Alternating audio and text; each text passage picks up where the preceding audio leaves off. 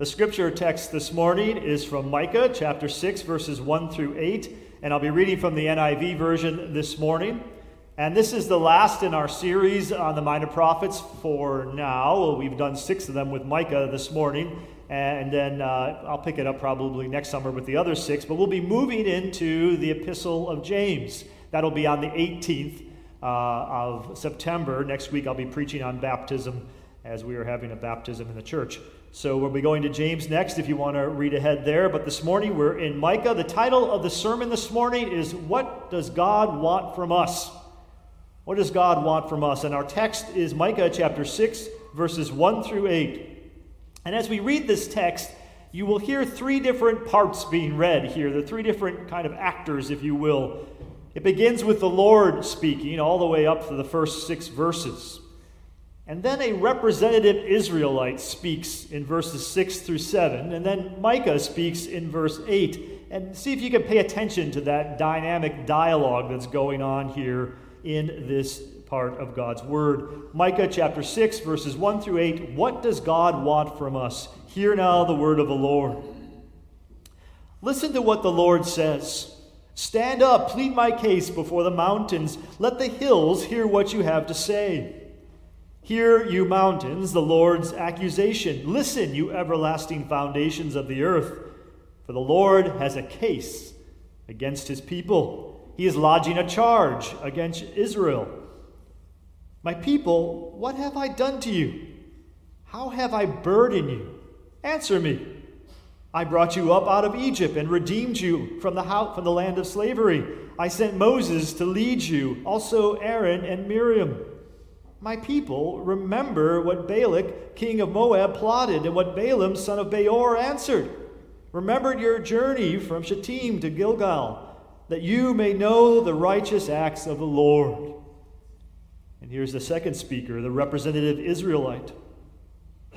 With what shall I come before the Lord and bow down before the exalted God?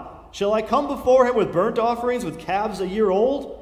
Will the Lord be pleased with thousands of rams, with 10,000 rivers of olive oil? Shall I offer my firstborn for my transgression, the fruit of my body for the sin of my soul? And then here's Micah. He has shown you, O mortal, what is good. And what does the Lord require of you? To act justly, and to love mercy, and to walk humbly with your God. This is the word of the Lord. Have you ever dealt with someone that you just can't seem to please? Someone, no matter how you try, how hard you try, they never are satisfied with what you do. You try to please them, but they're never happy with you. And they never make it clear exactly what they want from you, how to make them happy. You don't know even how to do it. Now, maybe you've had that experience with someone in your life. Maybe it's a supervisor at work. You just never seem to satisfy. Or maybe it's a colleague or a family member. Or maybe it's a spouse or a significant other.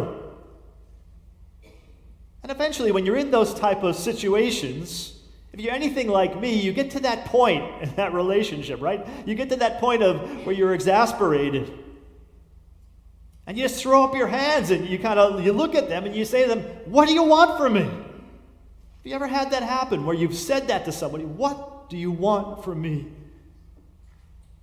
Well, if you've ever felt like that, that's exactly how Israel was feeling in our text. That's how they were feeling about their relationship with God. What do you want from me? Micah 6 is essentially a lawsuit. God is bringing a lawsuit against his people. It's called a covenant lawsuit. He's dragging them before the heavenly courts with the foundations of the earth and the mountains as witnesses. He's bringing charge against his people because he's saying to them, I have done all this for you. I brought you out of Egypt. And implied in that is that they have failed to reciprocate to God's love. They have failed to do what God wants from them. And what Israel feels like is, what do you want, God? How do we please you? And you can hear them say that. They're almost kind of frustrated. They're almost being kind of sassy and sarcastic to God in verses 6 through 7 when this representative Israelite speaks back. You can hear it in his or her voice. With what shall I come before the Lord and bow down before the exalted God?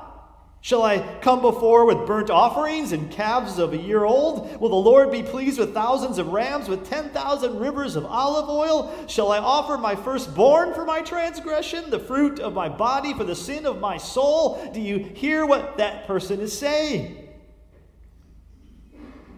It's essentially, God, what do you want from me? What do I have to give you to please you? Have you ever felt that way in your relationship with God?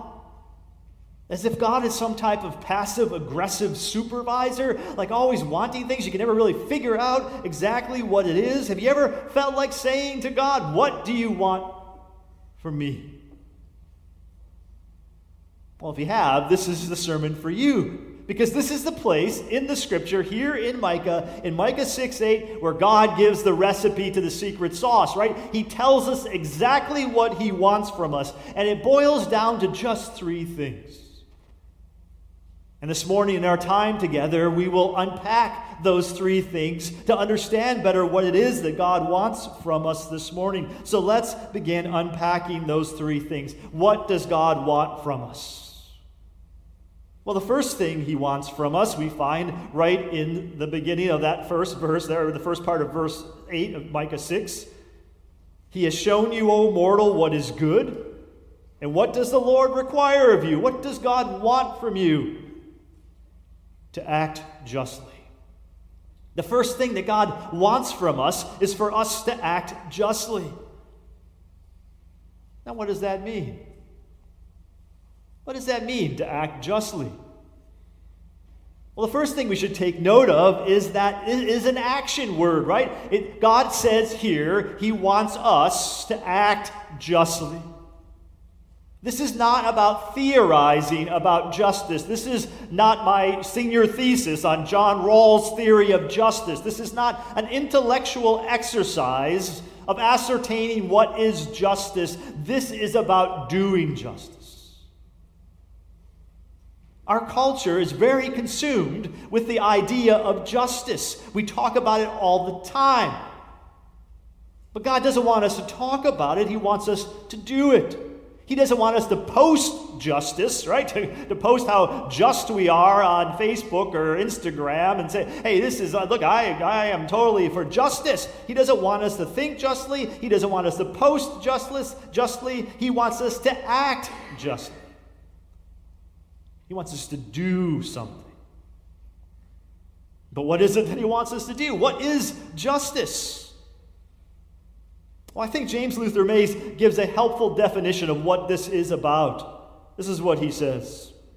To do justice, according to Micah, here according to God, Mays writes, is to uphold what is right according to the tradition of Yahweh's will in the conduct of life. According to the tradition of Yahweh's will in the conduct of life. So what he's telling us really is 2 things about this. He's telling us, first of all, that God defines what justice is, at least when we're talking about the Christian life and the Christian walk, what God wants from us. God defines it. So there's a difference between biblical justice and social justice. They are 2 different things. There's a lot of talk about social justice in our time. That is justice as our society defines justice. And often that does not accord with Scripture. Sometimes it does, but sometimes it doesn't. This is justice according to God's will, according to how God defines it. This past week, or a week before, the president forgave a portion of student loans, and he did that under the guise, using the rhetoric of economic and racial justice, social justice. Now the question is that biblical justice? Well, that's a good question. It's a question we have to ask about everything that we consider in our culture, in our society, in ourselves. There's a difference between biblical justice and social justice. And sometimes biblical justice leads to social justice. And sometimes social justice leads to the church being convicted that we are not doing justice. They are not the same thing, but often they overlap and are interrelated, and we would hope so.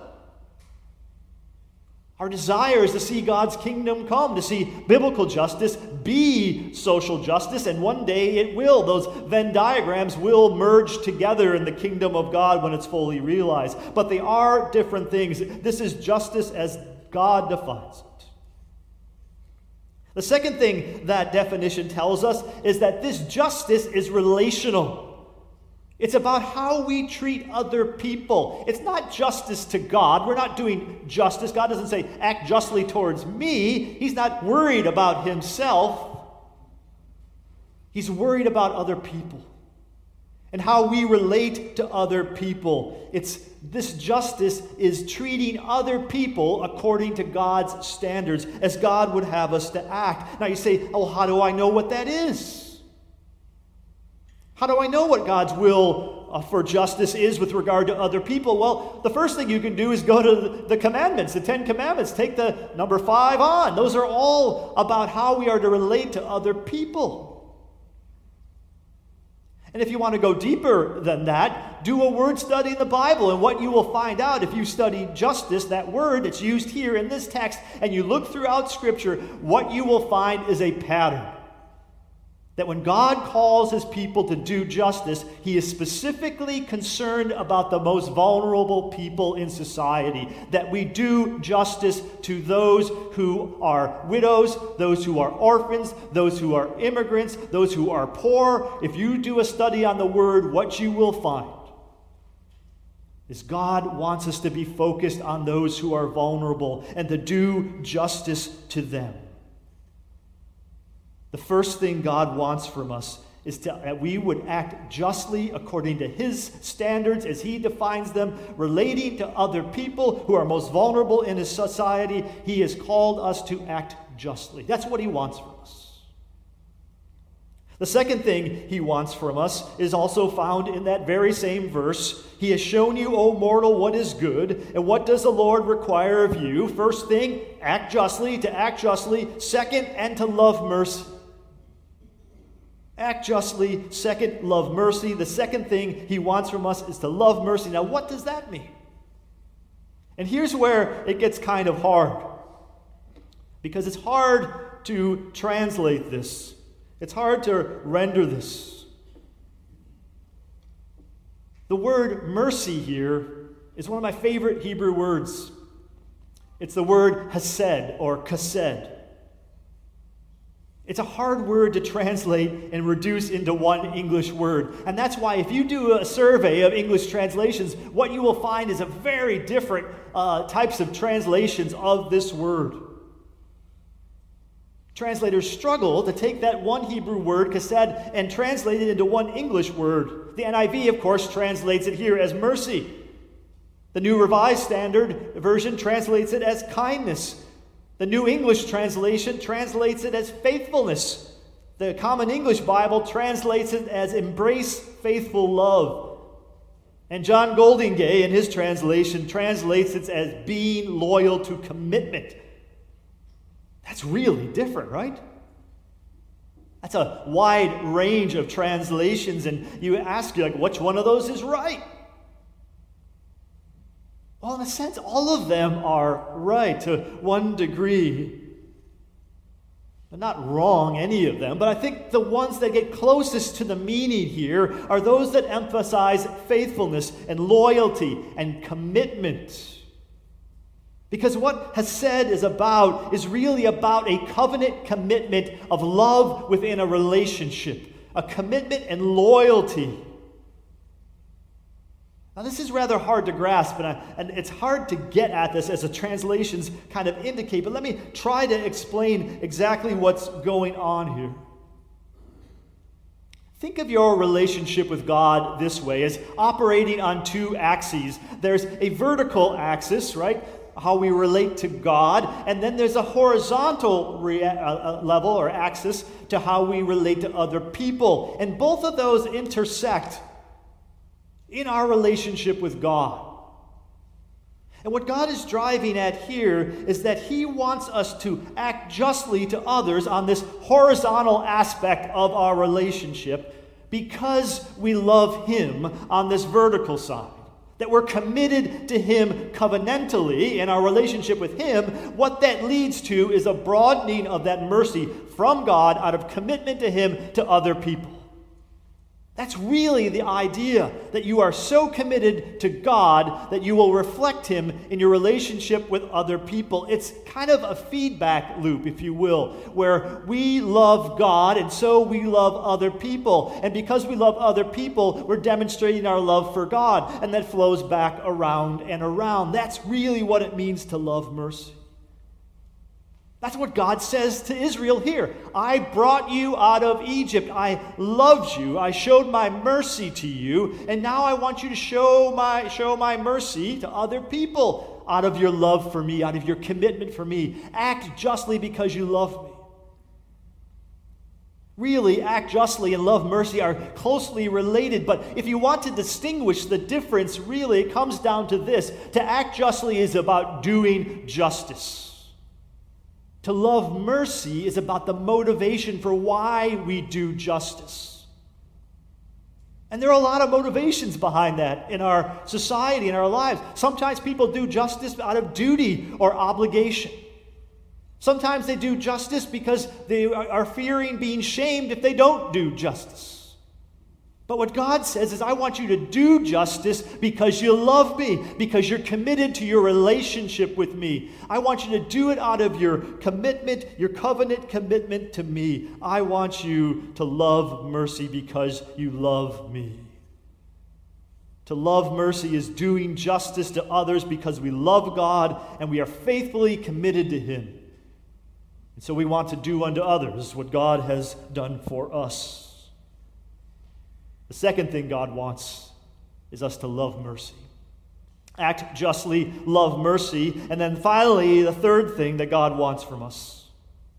He has shown you, O mortal, what is good, and what does the Lord require of you? To act justly, and to love mercy, and to walk humbly with your God. The third thing God wants from us is that we would walk humbly with him. And what does that mean? Well, unlike the word hesed that I just talked about, which is used frequently in the Old Testament, this is a unique term that is coined here in Micah.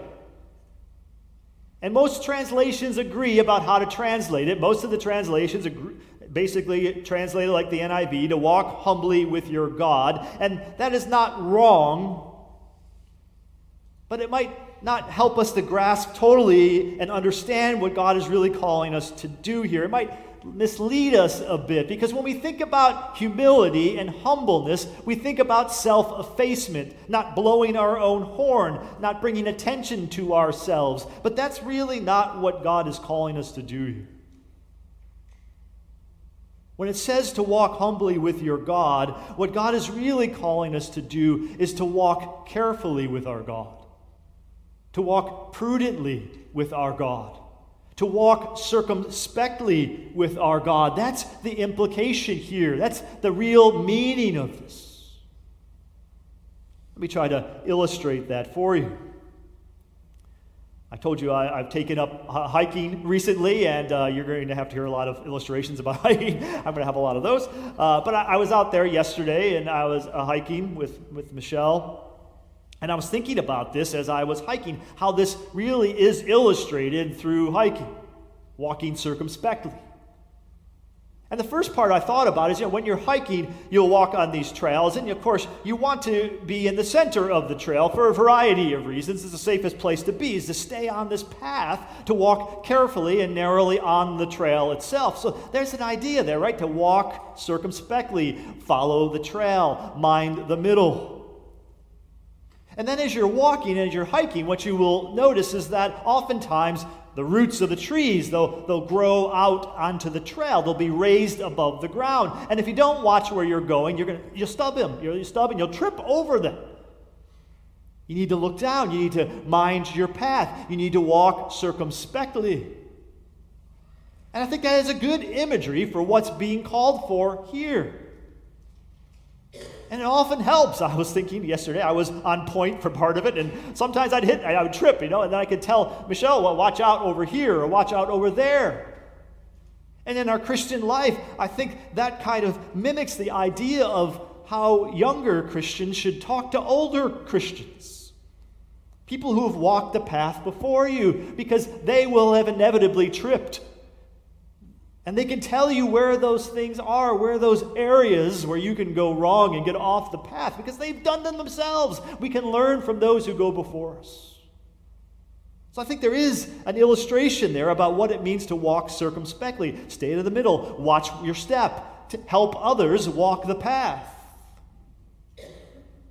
But then I thought a little bit deeper about it, and I think an even better illustration from hiking is that yesterday there was a portion of the trail that was a pretty good-sized elevation. It was pretty steep. And as you were walking up that, there were the very same roots that tripped you up, also were there as places to anchor yourself, almost like steps as you went on this steep elevation. And as you were walking, you could look for them and you could place your foot carefully and anchor yourself on those roots, almost like a step. And I think that is a better illustration of what God is saying here. He's saying, use my word like those steps, like those places to set your foot firmly, to get yourself anchored, to steady yourself in difficult places. Walk circumspectly. Look for my ways and my word. That's what it really means to walk humbly with your God. And I'd ask you this morning, how's your walk? How's your hiking, if you will? Are you anchoring yourself in those places of God's word? Are you just tripping up everywhere? Are you willing to ask other people for wisdom? God wants us to walk circumspectly. The third thing he wants is for us to walk humbly, circumspectly, prudently with him. That's what God wants. He has shown you, O mortal, what is good, and what does the Lord require of you? To act justly, to love mercy, to walk humbly with your God. That's what God wants from us. That's his list. That's how we unpack these things that God wants from us. Now that we have unpacked them, though, I want to think about them a little bit, to think about this list, how it applies to us, what we can learn from God's list for our lives today. And I just want to make 5 observations about that. Don't get too panicked. They're short observations for the most part. 5 observations about God's list. The first one is this: the list is not new, and it's not old. It's not new, and it's not old. Micah 6:8 begins, he has shown you, O mortal, what is good. What is God saying? I've been telling you this all along. I have shown you what is good. You're asking me, what do you want? What do I want from you? I've told you over and over and over again. Deuteronomy 10:12 and 13. And now, Israel, what does the Lord God ask of you? What does God want from you? But to fear the Lord your God, to walk in obedience to him, to love him, to serve the Lord your God with all your heart, with all your soul, and to observe the Lord's commands and decrees that I am giving you today for your own good. Sound familiar? God says, I have shown you. This is a very old list. A list written upon the hearts of Adam and Eve in the Garden of Eden. It's an ancient old list, but it's also brand new and novel. It is the list that Jesus uses. It's the list for us today. Listen to Jesus in Matthew 23:23. Woe to you, teachers of the law and Pharisees, you hypocrites! You give 1/10 of your spices, mint, dill, and cumin, but you have neglected the more important matters of the law. Well, what are they? Jesus gives a triad. You've neglected the more important matters of the law: justice, mercy, and faithfulness. You should have practiced the latter without neglecting the former. This is an old list. It's what God has always wanted. And it's a new list. It's what he wants from you today, and what he wants from you tomorrow, and what he wants from us as Christians in our lives today. It is old, it is new. The second observation is this: the list is short. It's a short list. It contains only 3 items.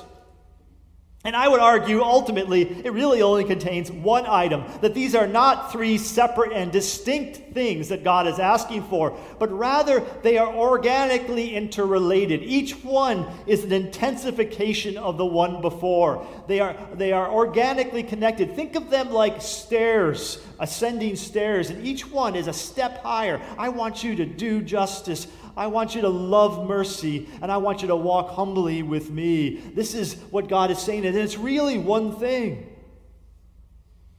Again, James Luther Mays puts it well. He says the specific requirement is to do justice, which is a way of loving mercy, which in turn is a manifestation of walking humbly with God. God's list is really short. He wants one thing from us. And our lists tend to be long. Right? The rabbis did this. The Pharisees did this. They keep adding to God's commands. God's list is really short. And I want you to think about the lists in your life, the lists that you make. Is your list short like God's? Is it focused on the same priorities as God? Or is it long? God's list is really short. The third observation is this: the list is personal. The list is personal. Not only do we make long lists as Christians, we also make lists for other people to follow. Isn't that right? It's part of the whole kind of culture war kind of things. We do this all the time. We tell other people what they should be doing and what they should not be doing, but this list from God is tailored to you. He has shown you, O mortal, what is good. It's singular. It's one representative Israelite. He has shown you, O mortal, O Adam, O earthling, O human. He's shown you what is good. It's individual. It's about you. It's God's list for you to follow in your life. And part of our problem is that we look at other people and we tell them. I always say that. I'm an expert on everybody else's life. And we all are. God says, worry about your own life. This is a list for you. Are you doing these things? At the end of John's gospel, when Jesus restores Peter, he tells Peter what's going to happen to him. He tells him, you're going to go places you don't want to go, and people are going to do things. So basically, he's telling him, you're going to die for me. And then John walks by, and Peter's like, what about that dude? What about him? You know what Jesus said to Peter? He said this: if it is my will that he remain until I come, what is it to you? What is it to you? And then Jesus said to Peter, follow me. Emphatically, he says it. Exclamation point. Follow me, Peter. Don't worry about the other person. This is what I require of you. That's what God is saying here. The list is personal. The fourth observation, there are no negatives on this list. There are no negatives. There are no thou shalt nots. This is a positive list. It's entirely positive. God is showing us how to thrive and live well in covenant with Him, how to please Him, and that is expressed in terms of doing rather than not doing something. And again, I think often on our list as Christians, it's really often a negative list about what not to do. Here God tells us what to do. And I think we would be better off as Christians if we could focus on that positive message of what God is calling us to do. Look at your list. Is it full of knots? God says, do justice, love mercy, walk humbly, do these things. And then fifth and finally this morning, the list is about what God really wants. The list is about what God really wants. And what the list reveals is God doesn't want things. He doesn't want stuff. right? Israel wanted to give him stuff. What do you want from us, Lord? Do you want me to give you burnt offerings, calves a year old, the thousands of rams, 10,000 rivers of olive oil? I kind of like that one myself, actually. Love olive oil. And they go through all these things, right? And it becomes even more intense the last one is, shall I offer my firstborn? What do you want, my firstborn? We say that all the time. That's what they were saying. They're like offering God all this stuff. And God says, I don't want any of that stuff. I don't want that outward stuff. I don't want your sacrifices. I don't want your olive oil. I don't want your firstborn. They're not on my list. But what I do want is this. I want you. I want your heart. I want you. That's what God has on his list. James Luther Mays puts it this way: Micah's audience learned that God is not after things, but people. It's not you. It's you, I should say. It's you, not something God wants. He wants you. That's what this list reveals. And it reveals this in such a positive way. God loves you so much. Right? God so loved the world that he gave his firstborn. He so loved the world, his one and only Son. He loves you so much, and what he wants from you is your heart, your soul, your mind, and your strength. He wants you to love him with all of that. He wants your heart to love him back. He is the God who has brought you out of sin and bondage, and he wants you to love him back, and he wants you to love your neighbor as yourself. That's really what Micah 6:8 is about. He wants you, your heart. He wants all of you. And the way we show that is by doing justice and love faithfulness and walking circumspectly in God's way. He wants all of us. Now, you're probably thinking to yourself, I can't do that. I can't give God all of myself. I can't even figure out, sometimes how to do the right thing. I trip all the time when I'm walking. I hit those roots. I don't anchor myself well. I sometimes fall as I'm walking. I can't give God this stuff that he wants. He wants all of me. That's 100%. I can't give that. And you're right, you can't. But this is the gospel. He can. He can. God can.